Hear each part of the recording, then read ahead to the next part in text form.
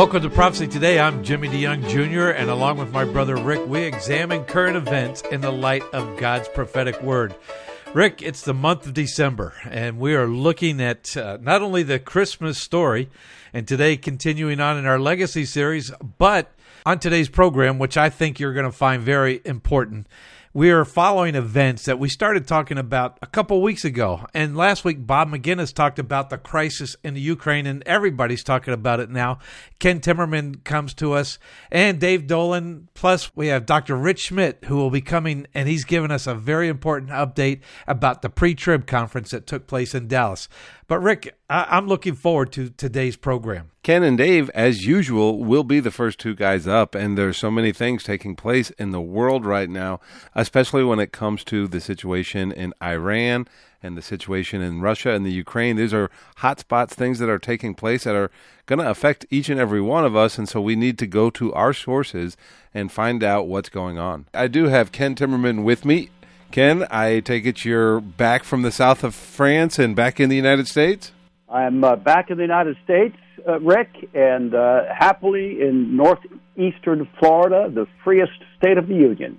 That is true. More and more nowadays, too, huh? And the weather is great there this time of year, too, isn't it? And the weather is great. It's certainly warmer than the south of France was. Well, we've got a lot of stories to get into today, Ken, but we want to start with what you are referring to as the crisis in Ukraine, or the Ukrainian crisis. And there's many things that happened this week, including a phone call between President Biden and Putin. And so could you update us on that situation and let us know where we stand there? Sure. Well, this is now a crisis, and the Russians have over 100,000 troops inside their own borders, but close to Ukraine. Putin is making absolutely crystal clear what his red lines are. Biden is gesticulating and claiming in public that he will not respect anybody else's red lines. At the same time, he has trouble articulating any alternative. They had a Zoom call on Thursday. We only saw the opening bits of it where Biden ridiculously kind of throws up his arms in a pretend embrace of Putin. You really wonder this disconnect between gestures like that and his tough talk here at home. Remember that Biden ran in 2020 still accusing Trump of being a puppet of Putin and claiming that he was going to be tougher on Russia than Trump had ever been. Well, that's not clear at all. What he has done is use tough language, and I would argue very dangerous language towards Russia, talking about not allowing Russia to invade Ukraine and taking dramatic steps to prevent that from happening. In addition, you have somebody like a Republican Senator Roger Wicker of Mississippi saying that the United States should contemplate nuclear weapons against Russia if they go into Ukraine. I mean, we are getting really on the verges of insane political speech here in the United States. I'm very concerned, and I think the possibility that this could descend into war is very real. Wow. Well, that's very alarming for sure. I heard some stories this week, and I was listening to some things, and some people claim, I guess there's two schools of thought, that maybe Putin is just posturing and he's setting up a negotiating stance, and he's not really going to do anything in Ukraine. And then another crowd claims, listen, if this guy says this is what he's going to do, we need to believe him and prepare for it. Yeah, I do not believe Putin is posturing. Ukraine is a go-to-the-mat issue for him and for Russia. This is their near abroad. It's their next-door neighbor. We would not like to see Russia in Canada. We would not like to see Russia in Mexico. Those are our next-door neighbors. We are essentially threatening Putin with making Ukraine a NATO ally of the West, and in so doing, stationing U.S. troops or Western European troops in Ukraine right on Russia's border. This is something that is alarming to Putin, alarming to the Russian leadership in general, to the Russian generals, the Red Army generals, and it's something that is understandably alarming to them. What I find really incomprehensible is the stupidity of Biden and Secretary of Defense Austin claiming that they will transform Ukraine into a NATO ally and that they will defend Ukraine as if it were a NATO ally before they join NATO. This is completely insane. I have yet to hear them define what is the U.S. national interest in Ukraine, where we would send American soldiers, men and women, to die? What is our national strategic interest in Ukraine? And this is a problem, I think. The President of the United States, if he wants to pursue this dangerous policy, needs to tell the American people what's at stake and what our interests are. So far, he hasn't done so. I'm not trying to be partisan, and I don't want to pile on the American president because he is our president. But I'm a little worried. I'm not sure, and we've all seen some of the videos and some of his press appearances recently, and I'm just not 100% sure he's up to the task of matching wits with Putin. Well, I don't think he is up to that task, but that's less important, frankly, because there is a national security establishment behind him. I don't think this is a mano deal that we're looking at. That's not the problem. The problem is that this entire administration in Washington has embarked on a strategy towards Ukraine and towards Russia in Ukraine, which is confrontational, which is guaranteed to provoke Russian aggression, guaranteed to provoke Russian aggression. And they've done this without articulating a national security objective or a national security interest that the United States might have in Ukraine. I think that is tremendously dangerous. And by the way, I would say the only interest that I've heard them articulate is that they are pursuing a policy which is not Donald Trump's policy. And they're doing this many places around the world. It's a bit pathetic, frankly, to see that an administration would be formulating foreign policy in opposition to what its predecessor did, the previous administration did. I think this is a really poor way of formulating policy, but I think that's exactly what they're doing.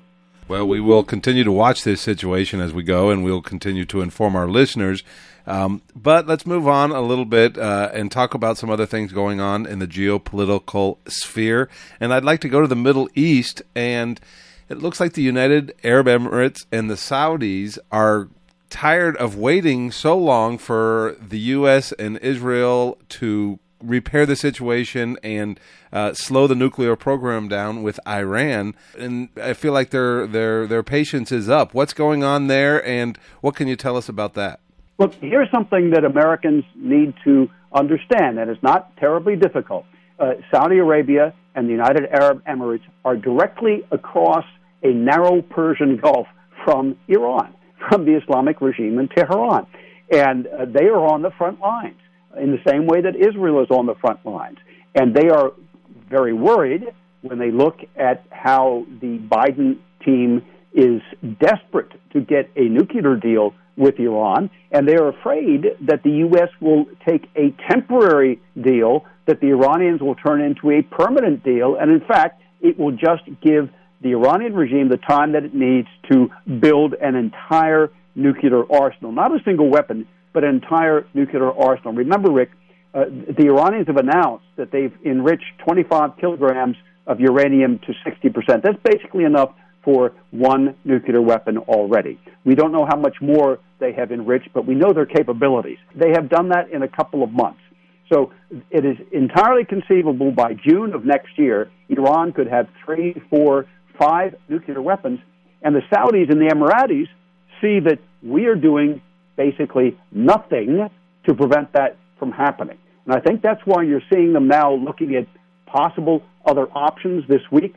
We had the UAE National Security Advisor go to Tehran, kowtow before his Iranian counterpart, Admiral Shamkhani, and meet with the new president, Ebrahim Raisi. The Iranians are very, very good at intimidating their neighbors, and they're trying to intimidate the Emiratis. Meanwhile, the Saudi Crown Prince, Mohammed bin Salman, was making a separate tour of Arab Gulf states, and in particular went to Oman, where he asked the new Sultan, Haytham bin Tariq, if he would serve as an intermediary with the Iranians to see if they can possibly lower tensions between Saudi Arabia and Iran, not just over the nuclear program, but also with this war in Yemen. So the Saudis and the Emiratis are engaging in what, I think you could call realpolitik. They see that the Americans have been slow have been incompetent, have not been able to check the Iranian nuclear weapons program. And when they look to Israel, they see that even Israel's very proactive stance, going in, conducting sabotage, shutting down nuclear facilities by cyber attacks and assassination of Iranian scientists, that has not been enough.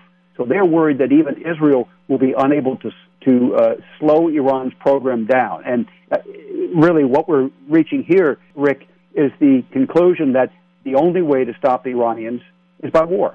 Well, Ken, thank you so much. And I think it's important for our listeners not only to stay involved in learning about this situation, and you can do that through listening to Ken and listening to our program here, but to also pray for our leaders, because these are very serious subjects, very serious things that are taking place, and we are keeping an eye on them. Thank you, Ken, for doing that. And we hope to continue to allow you to do that and allow you to educate our listeners as the weeks go by. Thanks so much, Rick. It's a troubling situation. God bless. Rick, great interview with Ken Timmerman, and thanks to Ken for doing that with us each week. And what was one thing that stood out to you in that interview? The thing that stood out to me for sure is that it just seems like one little domino falling could set a lot of things into motion here, and what will be the next stage. And of course, we're always talking about the stage being set for the end time scenario to take place. Is that what's going on here right now? It's such a supercharged situation right now. It sure is. And week to week, we're watching the Russian-Ukraine situation along with Iran and what's going on there. We're going to take a break, and when we come back, we'll talk to Dave Dolan in his Middle East News Update right here on Prophecy Today Weekend.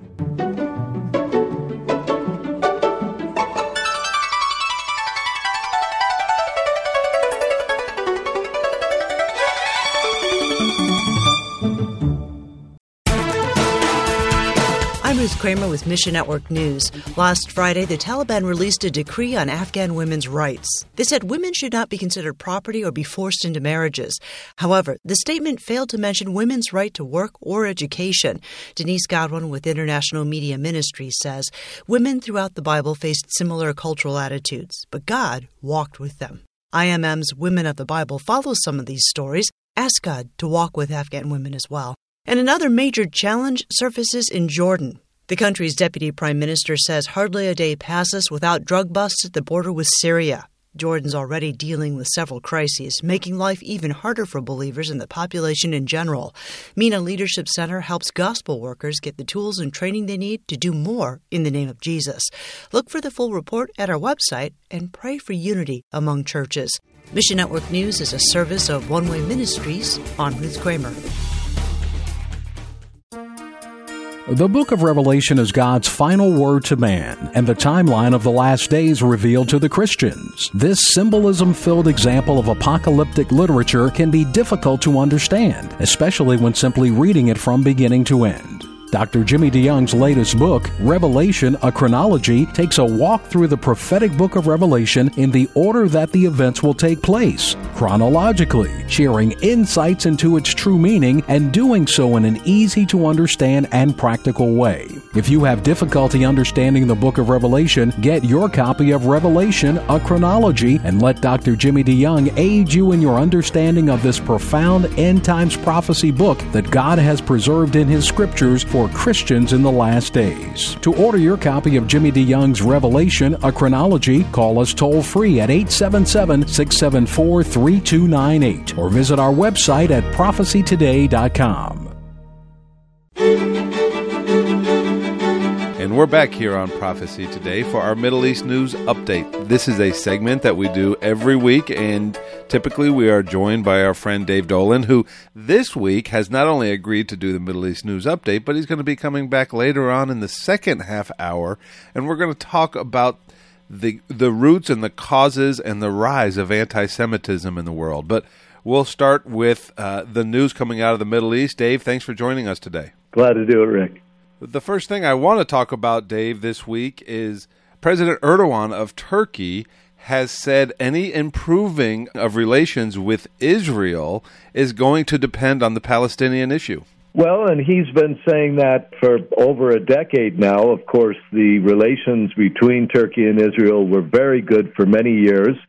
Erdogan came into power and they started to deteriorate almost immediately, but 10, 11 years ago now it's been. But Erdogan has been making attempts in the past couple years to improve ties again with Israel. They actually broke relations and called their ambassador home after the 2010 incident, but in 2016 they sent one back, and then he pulled them out again in 2018 when there was rioting going on in the Gaza Strip. And Erdogan has become a great supporter of the Hamas movement.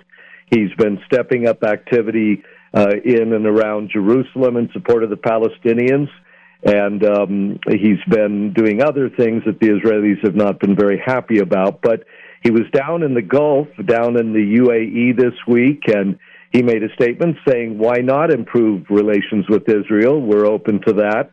And the new government in Israel, of course, being a more center-left government than the Netanyahu government, makes that a bit easier for him.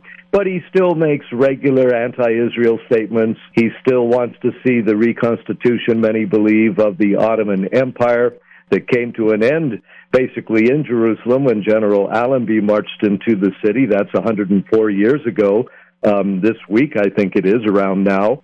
So, there's conflicting messages coming out from the man, but he is still around and still an active participant in what's going on, and very closely looking right now to his north, just north of Turkey, where we may have this Russian invasion of Ukraine at any time. So that's probably a bit more concerning to Turkey right at the moment. Well, certainly want to keep an eye on Turkey, and we do understand what President Erdogan's ambitions are.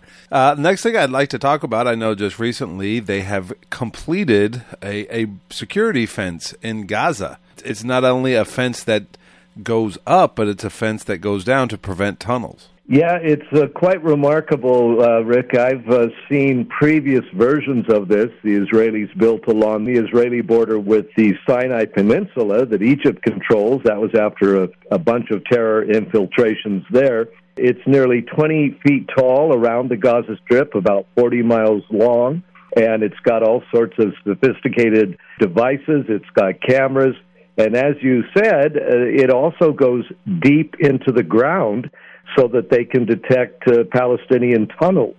Hamas, we know, has been building these tunnels underground into Israel and has actually used these tunnels in the past, Rick, to infiltrate terrorists into Israeli communities near the Gaza Strip. Of course, Israel bombed a bunch of those tunnels in the May War, and this fence is meant to deter people from coming in. A lot of criticism that it's isolating Gaza, but the Israeli governments, the various ones, have pointed out that the security barrier near Jerusalem and actually all along the Judea-Samaria area with Jerusalem, near Nablus in the north and near Hebron in the south, has been very effective in stopping terrorist infiltrations from there into Israel proper. So the Gaza fence is done. It's been about 3 years they've been building it, and they're hoping it will help to keep a little bit of calm there. But meanwhile, we've had trouble even this week around that area, and that goes on. And one thing these tunnels have been used for in the past, if I'm not mistaken, is smuggling rockets in, and those rockets have been used and shot out of Gaza and into Israel proper. Well, and the tunnels are a two-way system, as you suggest, and they're especially concerned about tunnels on the other side, the southern side of Gaza, that go into Egypt.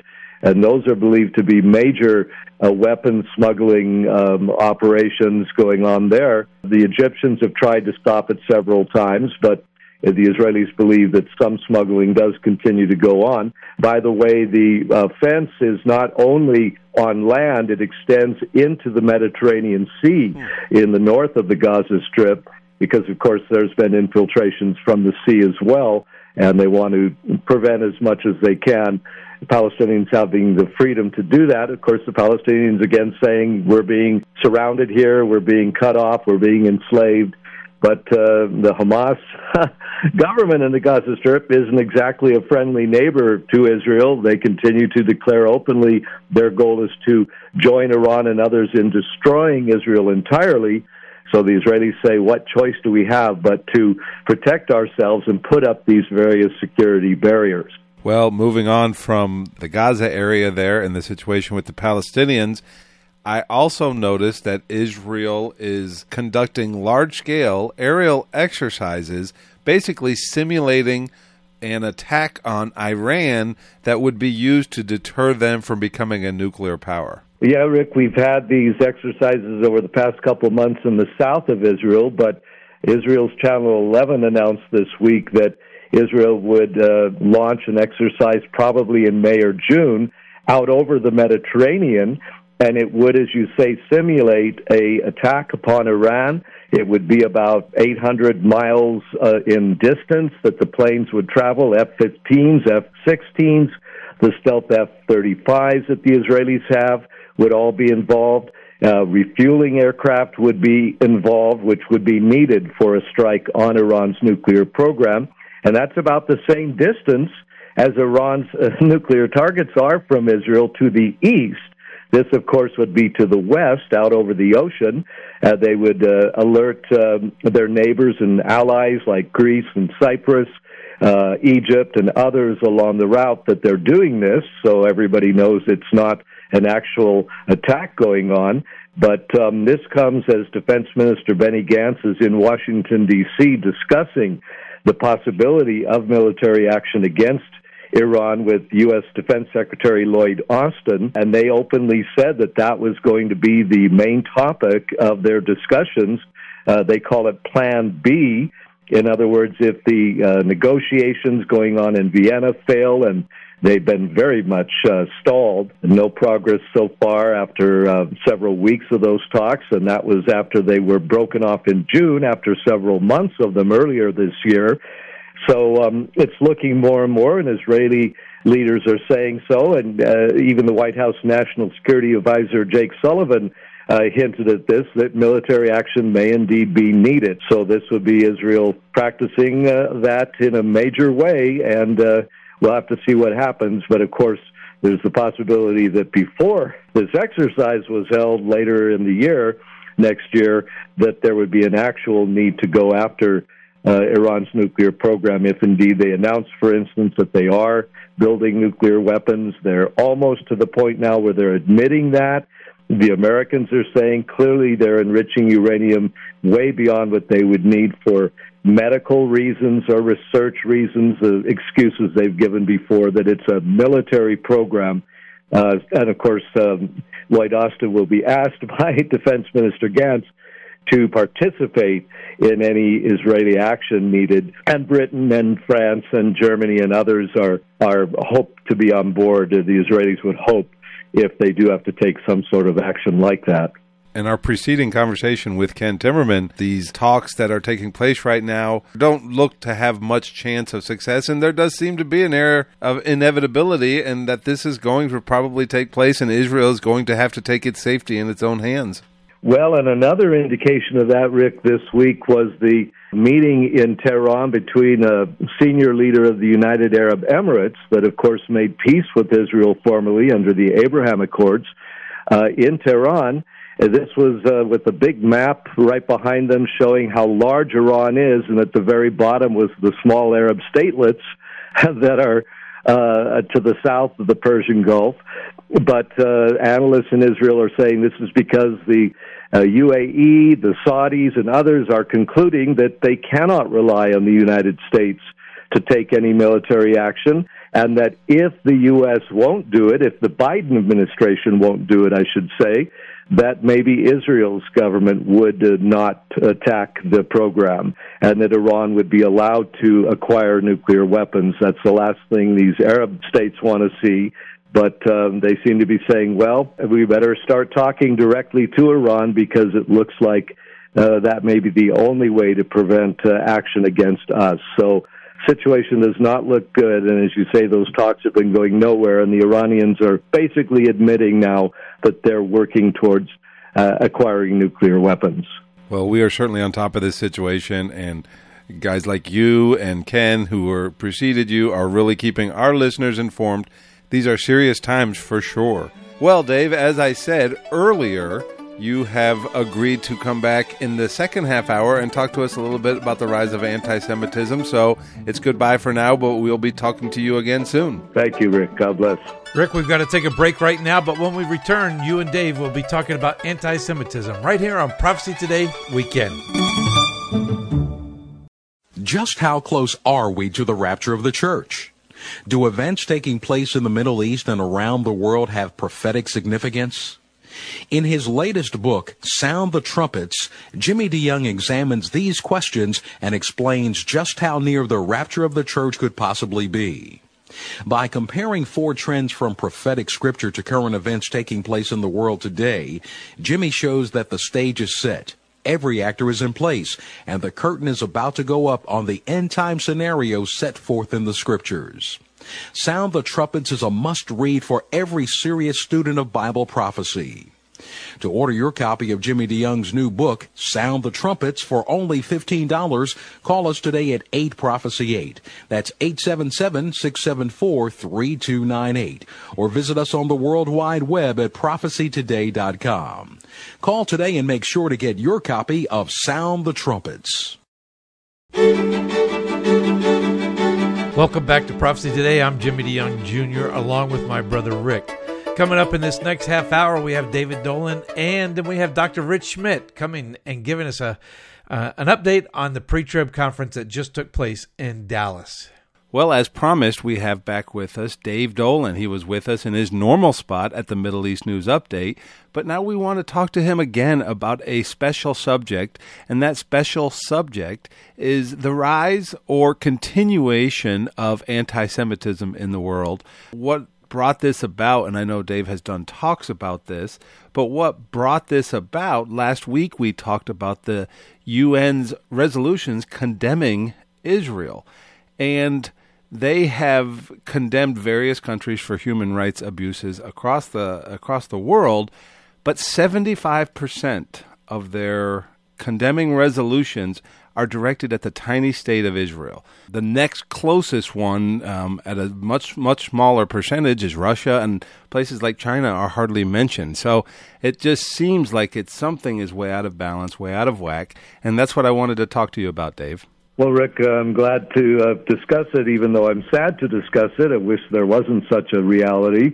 The United Nations, of course, played a pivotal role in Israel's recreation in 1948, reemergence on the world stage after 2,000 years of the Jewish people being scattered all over the earth without a homeland, as, of course, the Bible prophesied they would be. And the Bible said they would be returned in the end days and rebuild the ancient cities and towns. And whenever you go to talk to Winky Madad in Shiloh, that's ancient Shiloh, or Shiloh, some people would say, reconstituted towns. But the UN's role after 1948, in which it was a pretty positive force for that, deteriorated quickly.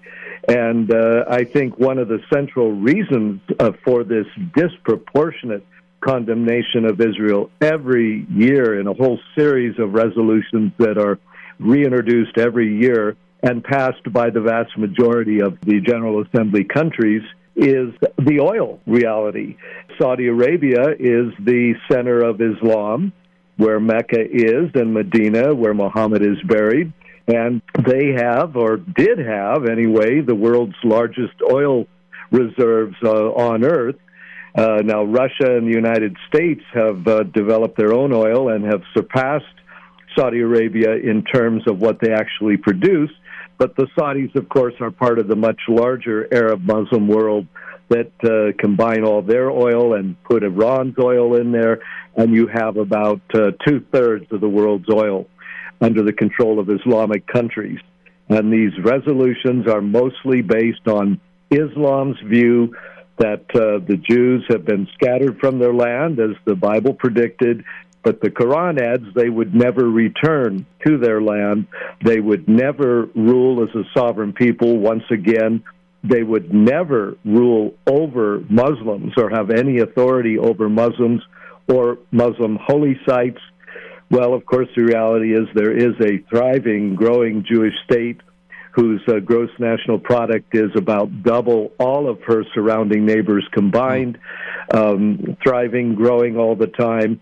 And it doesn't have that much oil, although they discovered natural gas off the coast, but it comes from that Islamic worldview, and even countries that are not Muslim-majority countries, or maybe don't have many Muslims in them at all, usually vote for those resolutions because, of course, they do need to get it from the oil from the Middle East, and they bow basically to the will of the Arab nation. Well, very interesting, and that's the current or modern reality as well. If we were to look at this from a biblical perspective, what would be, in your mind, the roots of anti-Semitism?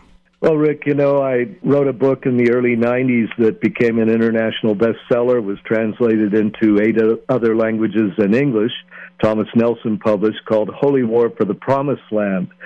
And the main thrust of that book was that this war is an ancient war. It's not a new modern war. It doesn't fester because Israel's in Judea and Samaria from 1967 on, or captured the Golan Heights, or briefly held on to the Sinai Peninsula. Those are all factors, but that at its root, it is a holy war, a religious war.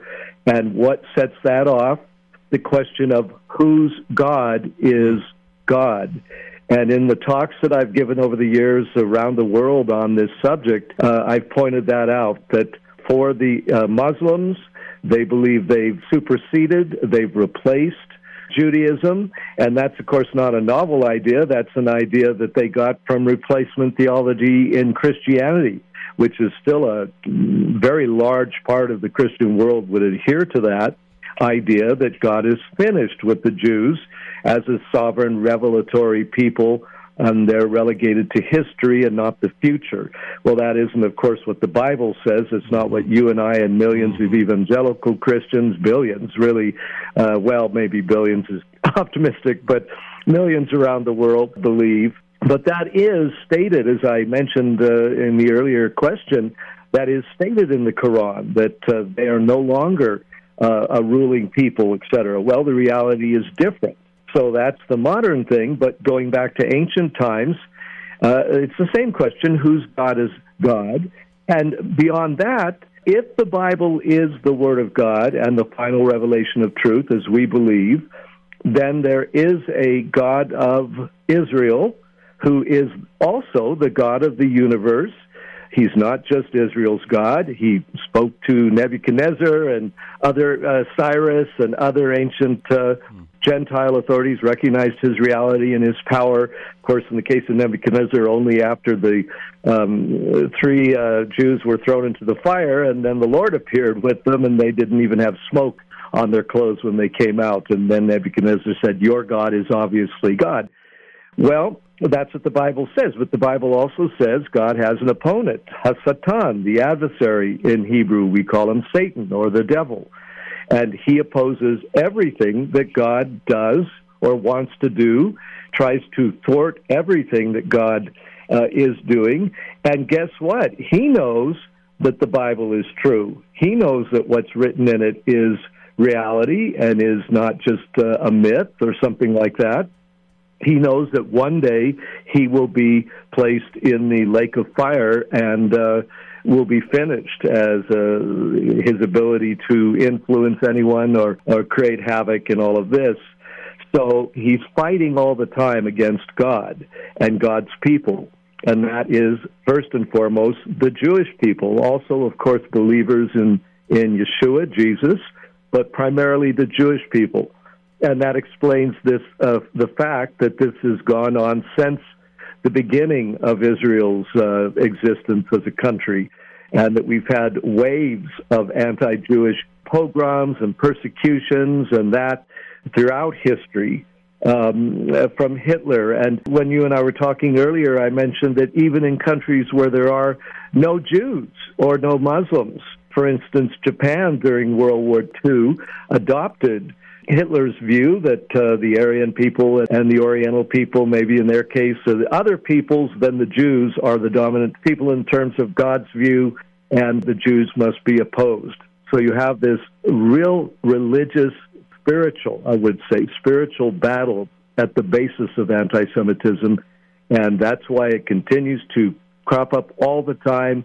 And the past year, we saw in the May War all sorts of anti-Israel demonstrations and rioting and trouble everywhere, all over the earth.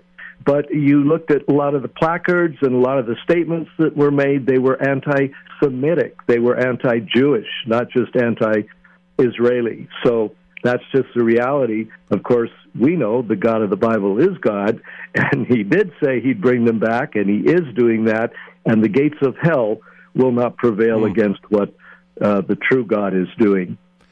So essentially, ever since God brought Abraham up out of the Ur of Chaldees and set aside the Jewish people and made covenants and promises with them, they've had a target on their back for those that are essentially anti-God or trying to battle God. Well, Rick, one of the funniest things I ever heard, I was listening to a speech by one of the chief rabbis in Israel, this must have been 20, 25 years ago, and he said, we Jews often say, we're the chosen people, and then we look up and say to God, so, choose someone else already. Yes, they understand, at least religious Jews do, that a lot of the animosity that comes against them is not really because of anything they do or don't do, just the fact that they exist. Just the fact that they have a reborn state is a strong testimony that the God of the Bible is God and Satan is not, and Muhammad's religion is not the final revelation of truth, as they claim. Shintoism, Buddhism, all the other isms around the world are there, and people adhere to them, but it is the Jewish people that are the chosen people, and Christians are grafted into that root of Israel, as Paul makes clear in the book of Romans, and that's just the reality. And so, they are chosen, not because they deserve it, not because they have done everything right. Ezekiel, it states that I'll return you to the land because of my name's sake.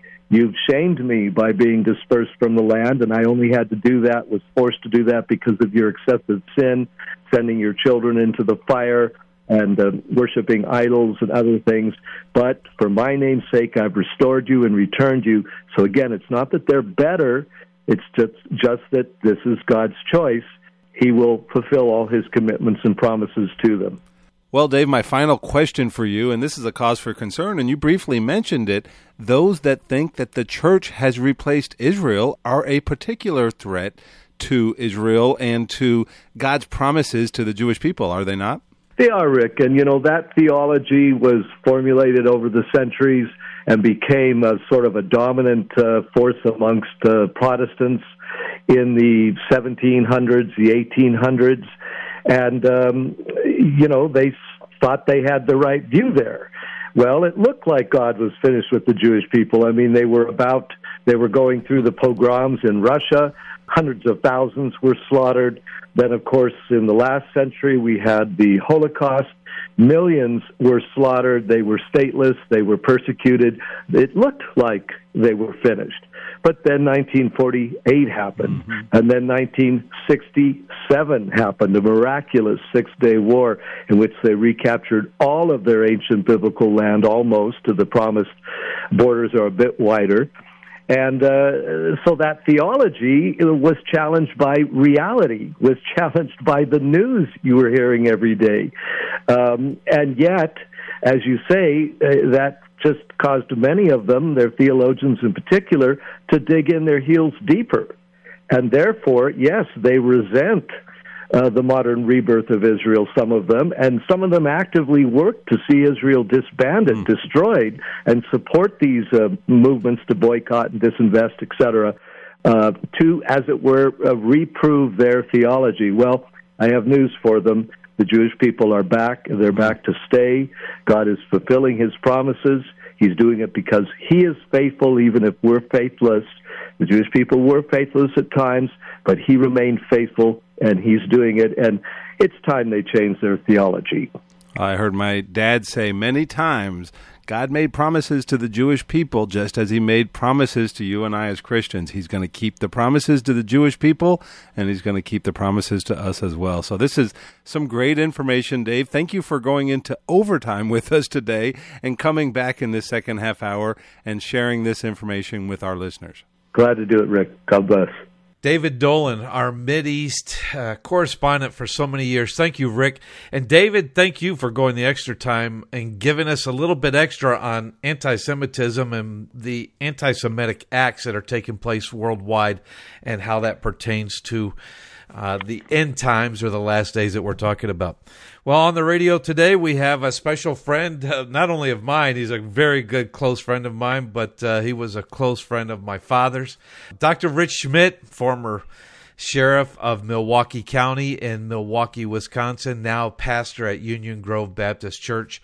And Rich, great to have you here with us again today. Well, Dr. DeYoung, it's great to be with you and always appreciate getting a call from you. Well, you know, one of the reasons why I wanted to talk to you is just recently, they just finished the conference in Dallas of the pre-tribulation study group. It's a group that was started over 30 years ago. My father was a part of the original group that met together, and they did this meeting, Bible teachers, for over 30 years. I think Dad was there for probably 25 of those 30 years.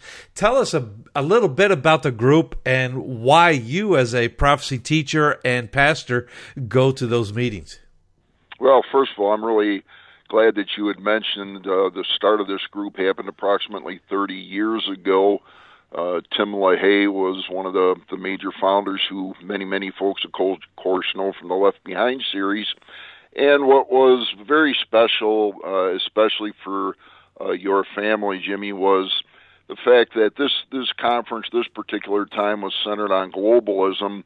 But one of the key things that they do, they have a nice banquet first night of the conference, and they remembered three of the individuals that were integral, if you will, in the prophetic ministry, and one of those, of course, being your dad. So I was very, very happy that Dr. Tommy Ice spent some time. They had a very nice remembrance of your father, what he had done, his tremendous ministry that he had literally worldwide, specifically in Israel, and of course with us in the United States. So it was very special to be part of that. But again, the conference was mainly on this particular subject, looking at the issue of what's happening, if you will, from a prophetic nature as to the push of globalism across the world. This conference started out, and we're going to talk about that push of globalism around the world and this world system that's coming into place, setting up future prophetic events. But this pre-trib conference was started by mainly just a group of Bible prophecy teachers and professors and the likes of Dr. John Walvoord and Pentecost and Whitcomb and some of these guys that would get together. My father, of course, Tommy Ice, Dr. Randall Price, a lot of the men that have been on this program. And they would share papers together. They would talk about ideas just so that there was some sort of accountability so that people would not go running off and take prophetic passages, take them out of context, and misapply them. It was a way of keeping Bible teachers accountable for what they're teaching. But let's get back to, Dr. Schmidt, let's get back to the aspect of globalism, what you talked about. What were some of the highlights that you felt that were really important when we are looking at globalism today? Well, there were a couple of excellent speakers. And again, as you mentioned, the conference originally started specifically centering in only on prophecy teachers. Now, 30 years later, there are some 315 people there, many of them non-prophecy teachers, but simply wanting to, if you will, get into the scholarly, academic, and practical concepts of prophecy. Again, that brings us to the issue of globalism.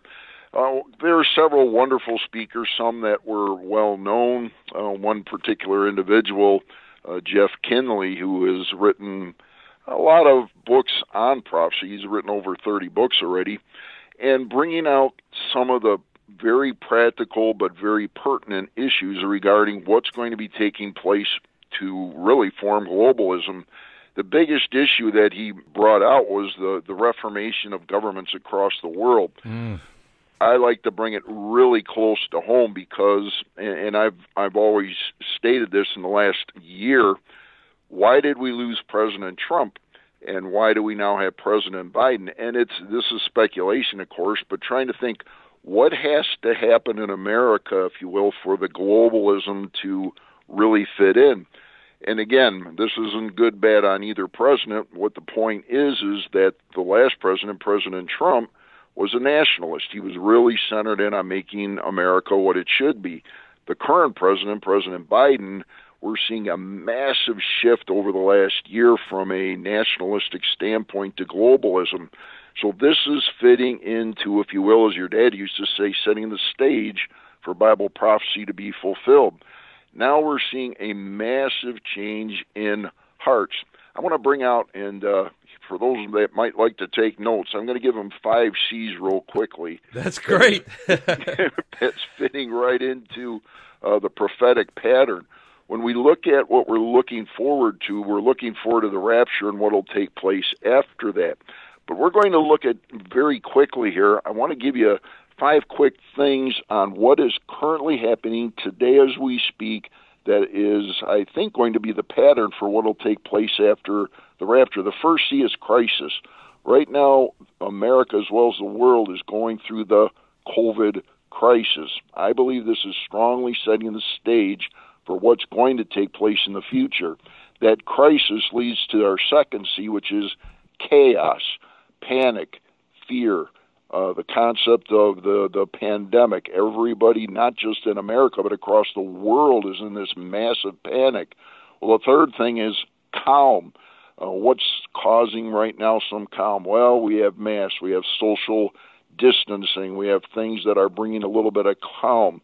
The next C is where we get into problem, compliance, which is you must take the vaccine, you must buy in, you must follow, if you will, the world order, and I'm using that on purpose.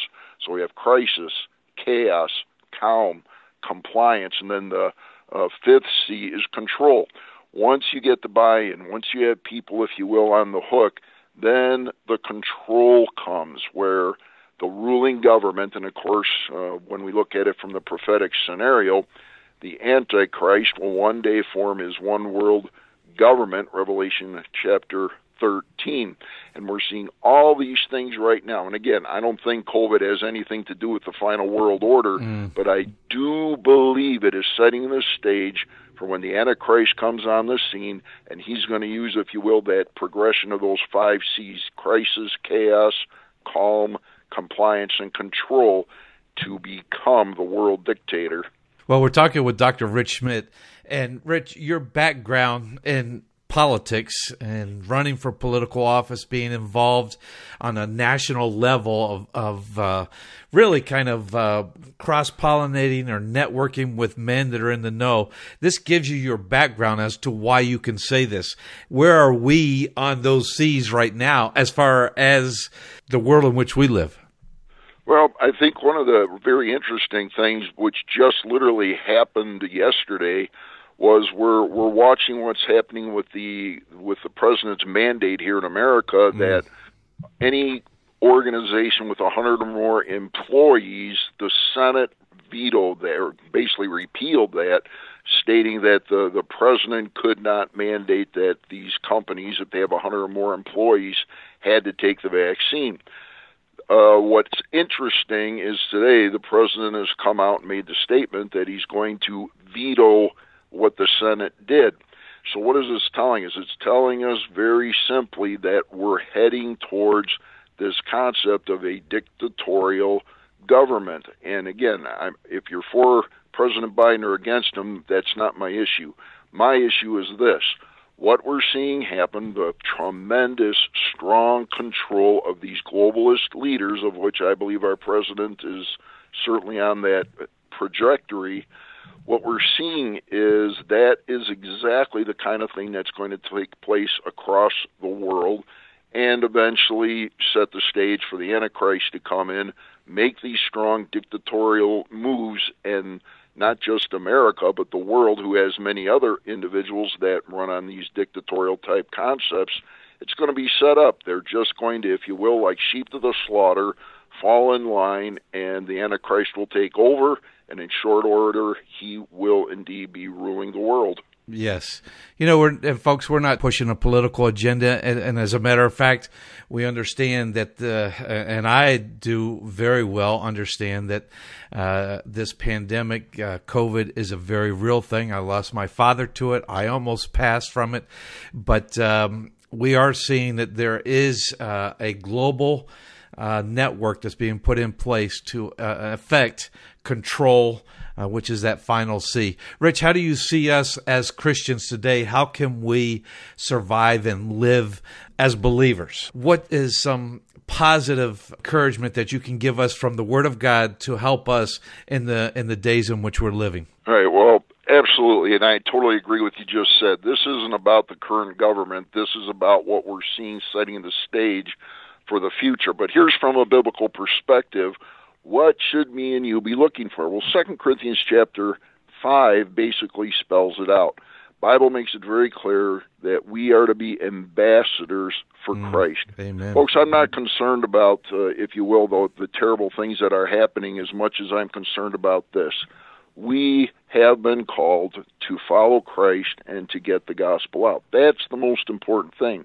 Luke 19:10, Jesus made the mission of the church is to seek and to save those who are lost. 1 Timothy chapter 1, verse 15, the Apostle Paul reiterates the mission, which is that the gospel must go out. This is an acceptable saying, that Christ Jesus came into the world to save sinners. So I think to some degree, Christians to some degree are having a little bit of an identity crisis. Should we be more concerned with the cultural issues and with the world issues, or should we be concerned about the mission that Christ has given us, which is, yes, horrible times could come even before the rapture. We understand that. But here's the good news. Jesus Christ came into the world to save sinners. People are hungry. They're looking. They're scared. They need an answer. And folks that are Christians have those answers. And the great news is this. God uses his people, like me and you and Jimmy and many, many others who will be listening. He uses us to get the gospel out. Dr. Schmidt, before you go, you have a television program. Can you just tell people how they can tune into your television program? Well, sure. The easiest way, because it's only locally in Milwaukee, but it's national, international, if you go to, and here's the acronym, VCY, like Victory Christian Youth, VCY.TV. You plug that into your browser, VCY.TV, you'll find Prophecy Focus and many other great Christian broadcasts at that particular website. And you might even see me with Dr. Rich Schmidt on that television program. Great to have you with us. Thanks again, Dr. Schmidt, and we'll talk to you again down the road. Well, thank you, Jimmy, and have a wonderful time serving the Lord during this Christmas season. Well, we're going to have to take a break, and when we come back, the Legacy Series with Dr. Jimmy DeYoung. This is quickly becoming one of our popular series. My father, Dr. Jimmy DeYoung, teaching from God's Word, and we're replaying those old sermons. Today, we're taking a look at the date that we use for Christmas, December 25th. Coming up right here on Prophecy Today Weekend.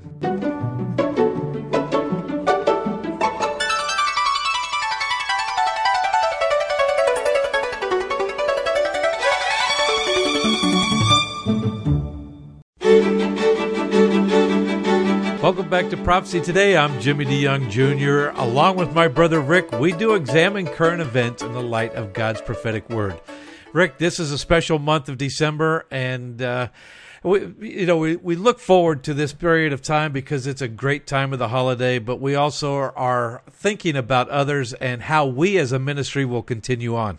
We are thankful. We are very thankful that we've been able to continue this ministry, and we want to continue this ministry. We believe in what God has us doing here. We believe that we're living in a time like no other. For that very reason, we would love for those of you that are interested in partnering with us.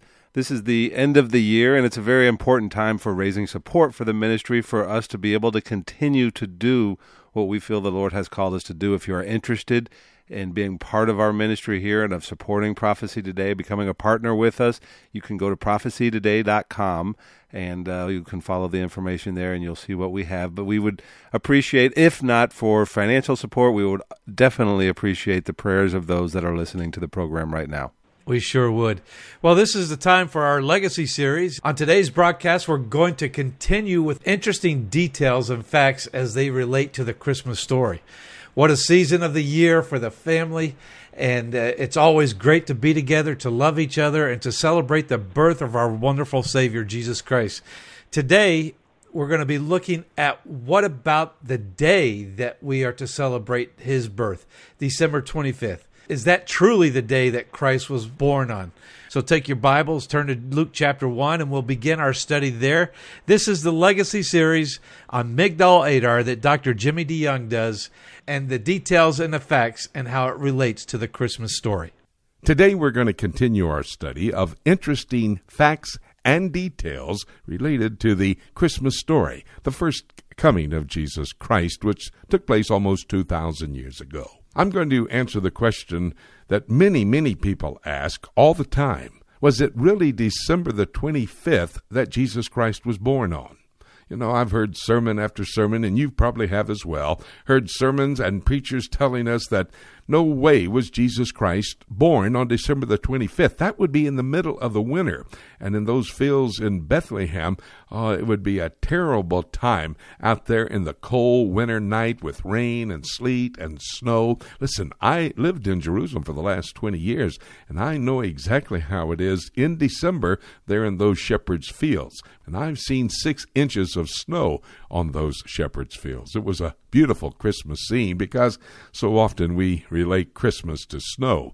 Those same sermons have talked about the shepherds not being able to be in the shepherds' fields at that point in time. I want to tell you, they had to be in those fields. But again, we have to go back to the question, how can we know if it was December the 25th, the true day of the birth of Jesus Christ? We're going to look today at the text, what God's Word has to say about it, the tyrant connected with this event of Christmas, and the theologians, and how did they come to the conclusion of accepting the 25th of December as the birth date for Jesus Christ. Let's go first to the text, and we'll go to the book of Luke chapter 1, where we have one of the chapters that's dealing with the first coming of Jesus Christ, His birth. Let's go to verse 5, because in this verse we're going to find out actually information helping us to determine the actual month that Jesus Christ would have been born. Remember, we're talking about Zacharias, who is a priest. There was in the days of Herod, the king of Judea, a certain priest named Zacharias, and he was of the course of Abia. Now let me stop right there. The course of Abia, what's that talking about? Well, remember, King David was not allowed to build the temple because of sin in his life. His son Solomon would actually build the temple. In 1 Chronicles chapter 24, King David sets in place 24 courses for the 28,000 priests to work at the temple during the year. They would only work about a 2-week period of time. Zacharias was of the course of Abia. According to additional Jewish literature, the Talmud, we know the time of the course of Abia. That would be the last week of July and the first week of August. He was serving in that period of time, and after his 2 weeks of responsibility as a priest at the temple, verse 23 tells us that when it came to pass, as soon as the days of his ministration were accomplished. What's that talking about? Well, Zacharias, like every priest, had responsibilities after their 2 weeks of service in the temple as a priest, and they had to go through the ritual baths. They had to go through many activities that would keep them from returning home until all of these activities were finished. Well, it says in verse 23, when they were accomplished, he departed to his own house, which was located in Enkarim, about 7 miles from the Temple Mount. Notice verse 24.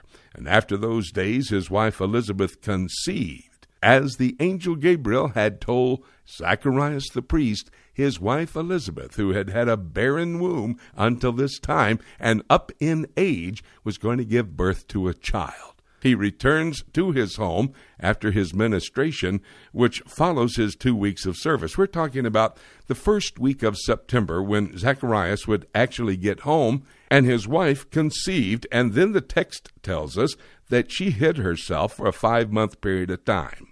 Look at verse 26. In the 6th month, the angel Gabriel was sent from God unto a city of Galilee named Nazareth. And you've read this story before. You can read through it now or later after the broadcast is over. But you will see that the angel Gabriel came to Mary the Virgin and said she would conceive of the Holy Spirit and she would give birth to the Messiah, Jesus Christ. Now let's think just for a moment. Zacharias goes home. He gets there the 1st of September. His wife conceives. So let's check it out. She was 6 months before Mary would hear that she was going to conceive by the Holy Spirit to bring forth the man-child, Jesus Christ. October, November, December, January, February, March. That's the 6th month. That's when Mary conceives. Let's start in March. April, May, June, July, August, September, October, November, December. And so we have the conclusion that indeed Jesus Christ would be born in the month of December. Now that does not zero in on the exact day, but we've now locked in, according to the text, the month of December would be the time of the birth of Jesus Christ.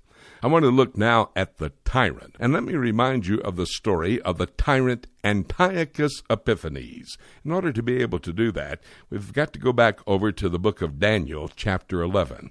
The prophet Daniel, in chapter 11, a very prophetic passage of Scripture, gives us 5 personalities, 5 political leaders that he prophesies and foretells will come on the scene many years before that ever happens. Let's go to verse 21 now, and we read about the madman, Antiochus Epiphanes. It talks about 360 years before the fact, a Grecian ruler who would come into Jerusalem and commit the abomination of desolation. Look at verse 31. And arms shall stand on his part. In other words, he was going to be a military leader. They shall pollute the sanctuary of strength and take away the daily sacrifice, and they shall place the abomination that maketh desolate. There is going to be an abomination of desolation in the future. We'll get to that in just a moment. But this was the prototype when Antiochus Epiphanes, on Kislev 25, 168 B.C., and Kislev is a Jewish month that corresponds with our month of December. So on December the 25th, 168 B.C., Antiochus Epiphanes walks into the temple, takes a pig, slaughters the pig on the altar, and throws his innards all over the holy temple.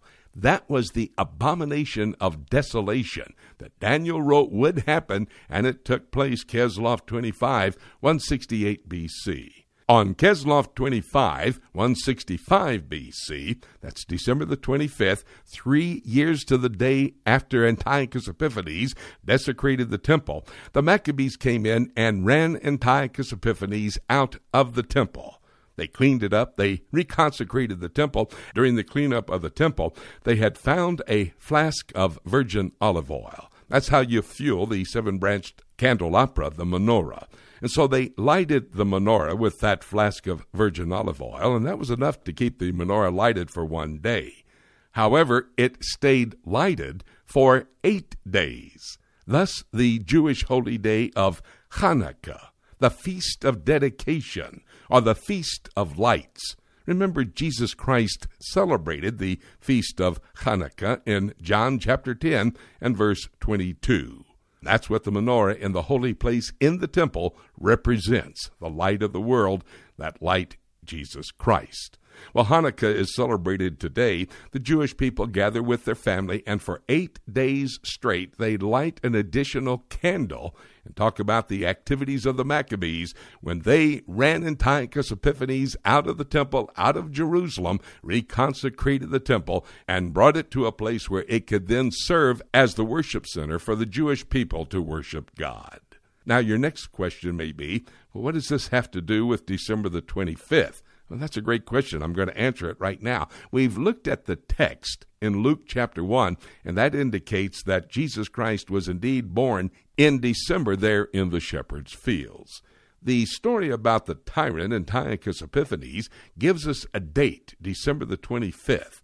And I want you to know that the theologians selected December the 25th to celebrate the birthday of Jesus Christ. It was first selected by the Western Church early in the 4th century. Actually, there was a sermon that was preached on December the 25th, 386 A.D. in Antioch. There's a very interesting connection, by the way, to Antiochus Epiphanes and the future.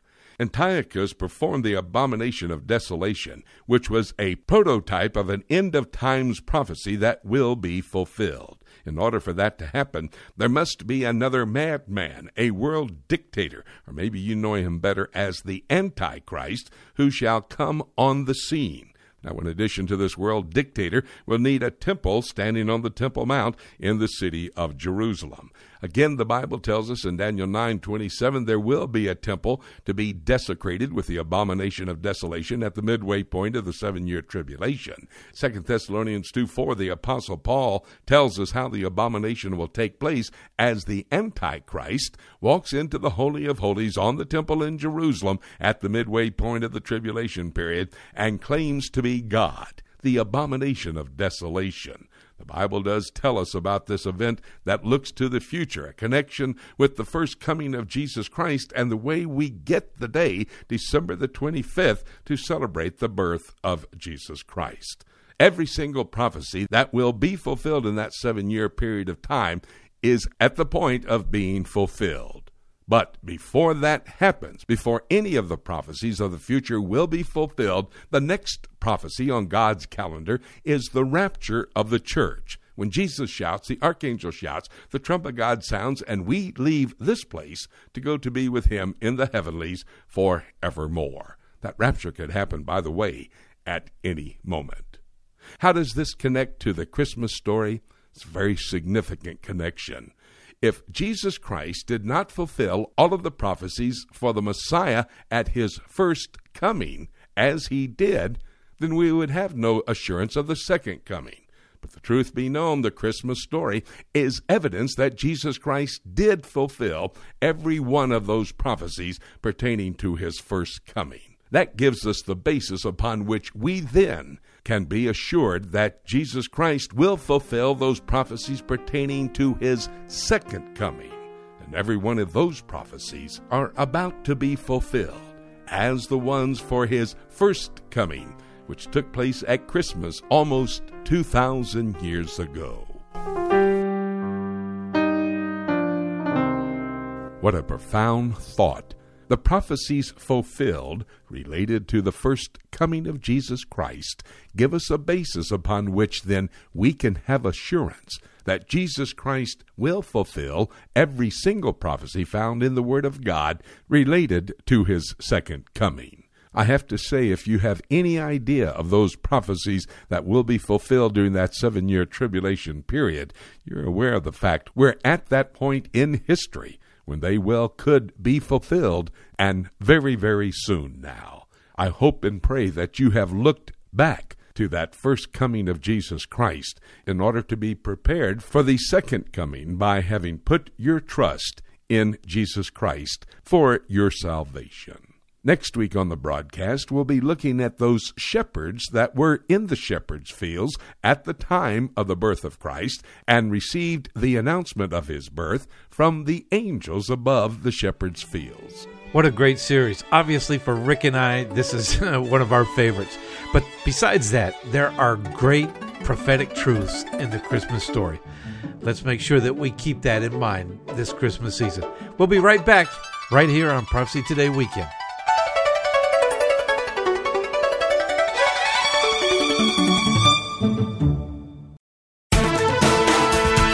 I'm Ruth Kramer with Mission Network News. Last Friday, the Taliban released a decree on Afghan women's rights. They said women should not be considered property or be forced into marriages. However, the statement failed to mention women's right to work or education. Denise Godwin with International Media Ministries says women throughout the Bible faced similar cultural attitudes, but God walked with them. IMM's Women of the Bible follows some of these stories. Ask God to walk with Afghan women as well. And another major challenge surfaces in Jordan. The country's deputy prime minister says hardly a day passes without drug busts at the border with Syria. Jordan's already dealing with several crises, making life even harder for believers and the population in general. MENA Leadership Center helps gospel workers get the tools and training they need to do more in the name of Jesus. Look for the full report at our website and pray for unity among churches. Mission Network News is a service of One Way Ministries. I'm Ruth Kramer. Every believer needs to understand Bible prophecy. Whether you're a novice or a student, we are here to help you. Just visit prophecytoday.com and click on the link for the Prophecy Bookstore. There you will find a large selection of CD sets, DVDs, and books for the Bible prophecy student written by Dr. Jimmy DeYoung and other prominent scholars. While you're there, be sure to check out Dr. DeYoung's latest series called Presidents, Politics, and Prophecy. This series examines how God has used human leaders in general, and specifically the last 7 U.S. presidents, to set the stage for Bible prophecy to be fulfilled. This was shot on location in Washington, D.C., and is available on DVD or as a 10-hour audio series on CD. Be sure to check back often for special deals. You can visit prophecytoday.com and click on Bookstore, or you can go directly to prophecybookstore.com.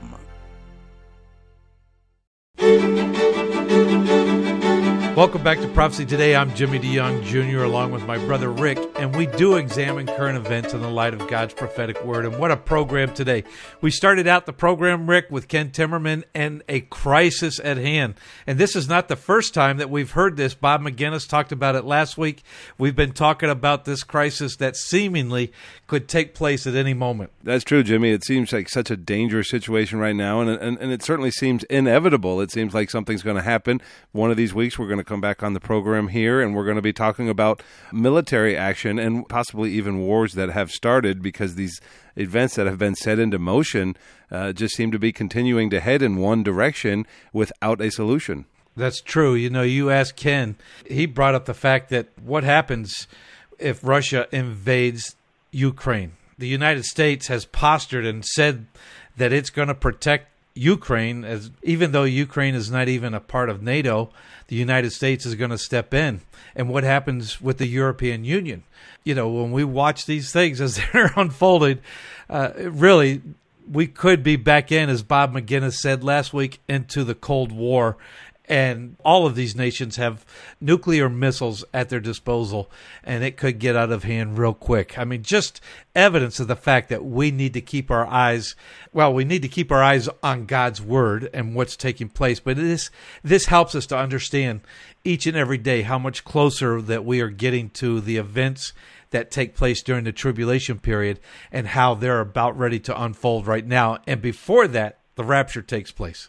After that, we went to Dave Dolan, and again, he continued to talk about how Israel is preparing for a war with Iran and doing exercises in the desert there. And it just seems like what the ancient prophet Ezekiel said is slowly coming to fruition, and that, as you said, is going to take place after the rapture of the church, which could be at any moment now. You talk about God has a plan. God had a plan, and then you look at it in the Old Testament, God had a plan, and part of that plan was calling Abraham out of the Ur of the Chaldees and setting up Israel as a nation. And it seems like ever since Abraham came out and God blessed Israel, and God said, I'm going to choose these people to show who I am, they've been being attacked. And that was a good conversation that I think we had with Dave Dolan as we talked about the rise of anti-Semitism. Of course, there's been instances throughout history, but it does seem to be getting worse. And we talked about how that was against God's plan. That was people going against God. You know, I love that conversation that you had with David. And really, Dave wanted to talk about this. This is something that you and David talked about, so you decided to go into overtime, as you called it.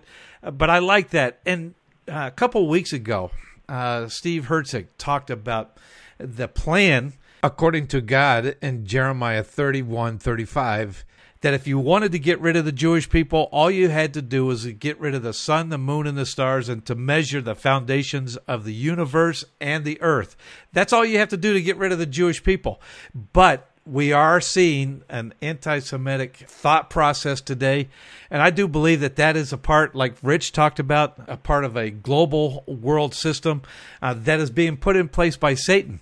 Satan is really taking control. He's the prince of the power of the air, which means he's the prince on the earth right now. He's causing all of this, building up to that 7-year period of time.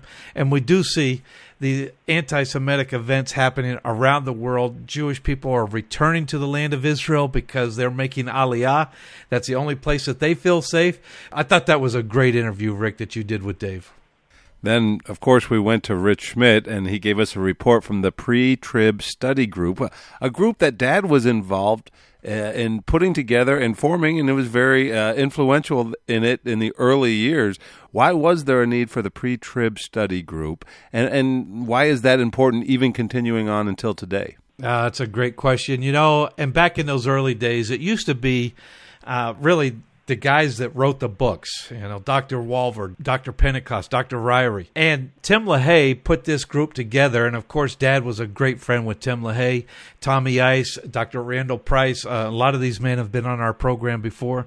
They put this together so that they could, basically keep each other accountable to what was being taught. And now we're talking about a global event, globalism, as it's coming into being, a world system, a philosophy of a satanic philosophy coming in, and one that will be taken over by the Antichrist in the future. So yes, I think it's very important that these men get together, they keep each other accountable, and that they are a sounding board to one another, which is what we should all be doing as followers of Jesus Christ.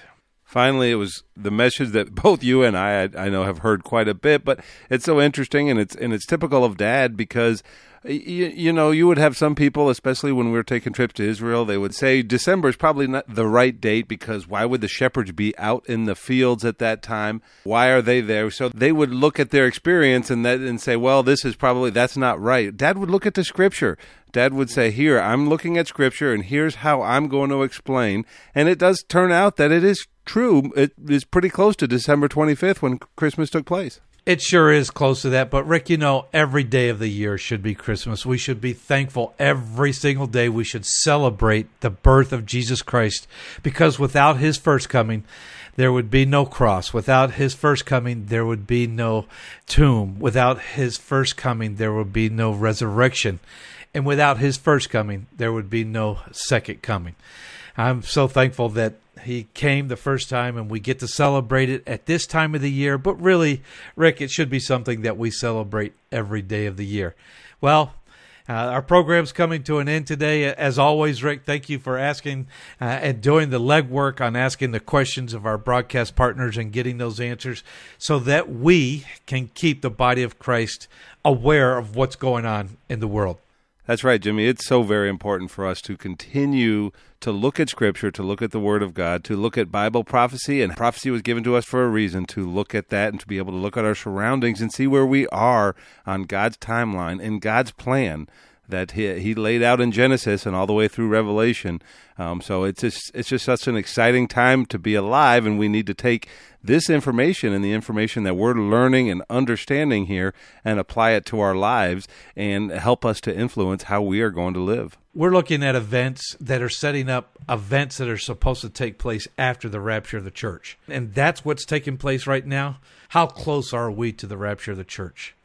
Well, bringing our program to an end this week, we wish as you get ready for the holiday season, as you get ready for the time that we celebrate the birth of Christ, that you keep in mind world events and what's happening so that you might live a pure, productive, holy life in an unholy world, and to understand the times in which you're living. With everything that's taking place, the rapture could happen today. Let's keep looking up until... Thank you so much for joining us today. This is Jay Johnson inviting you to join us again next week for more of Prophecy Today.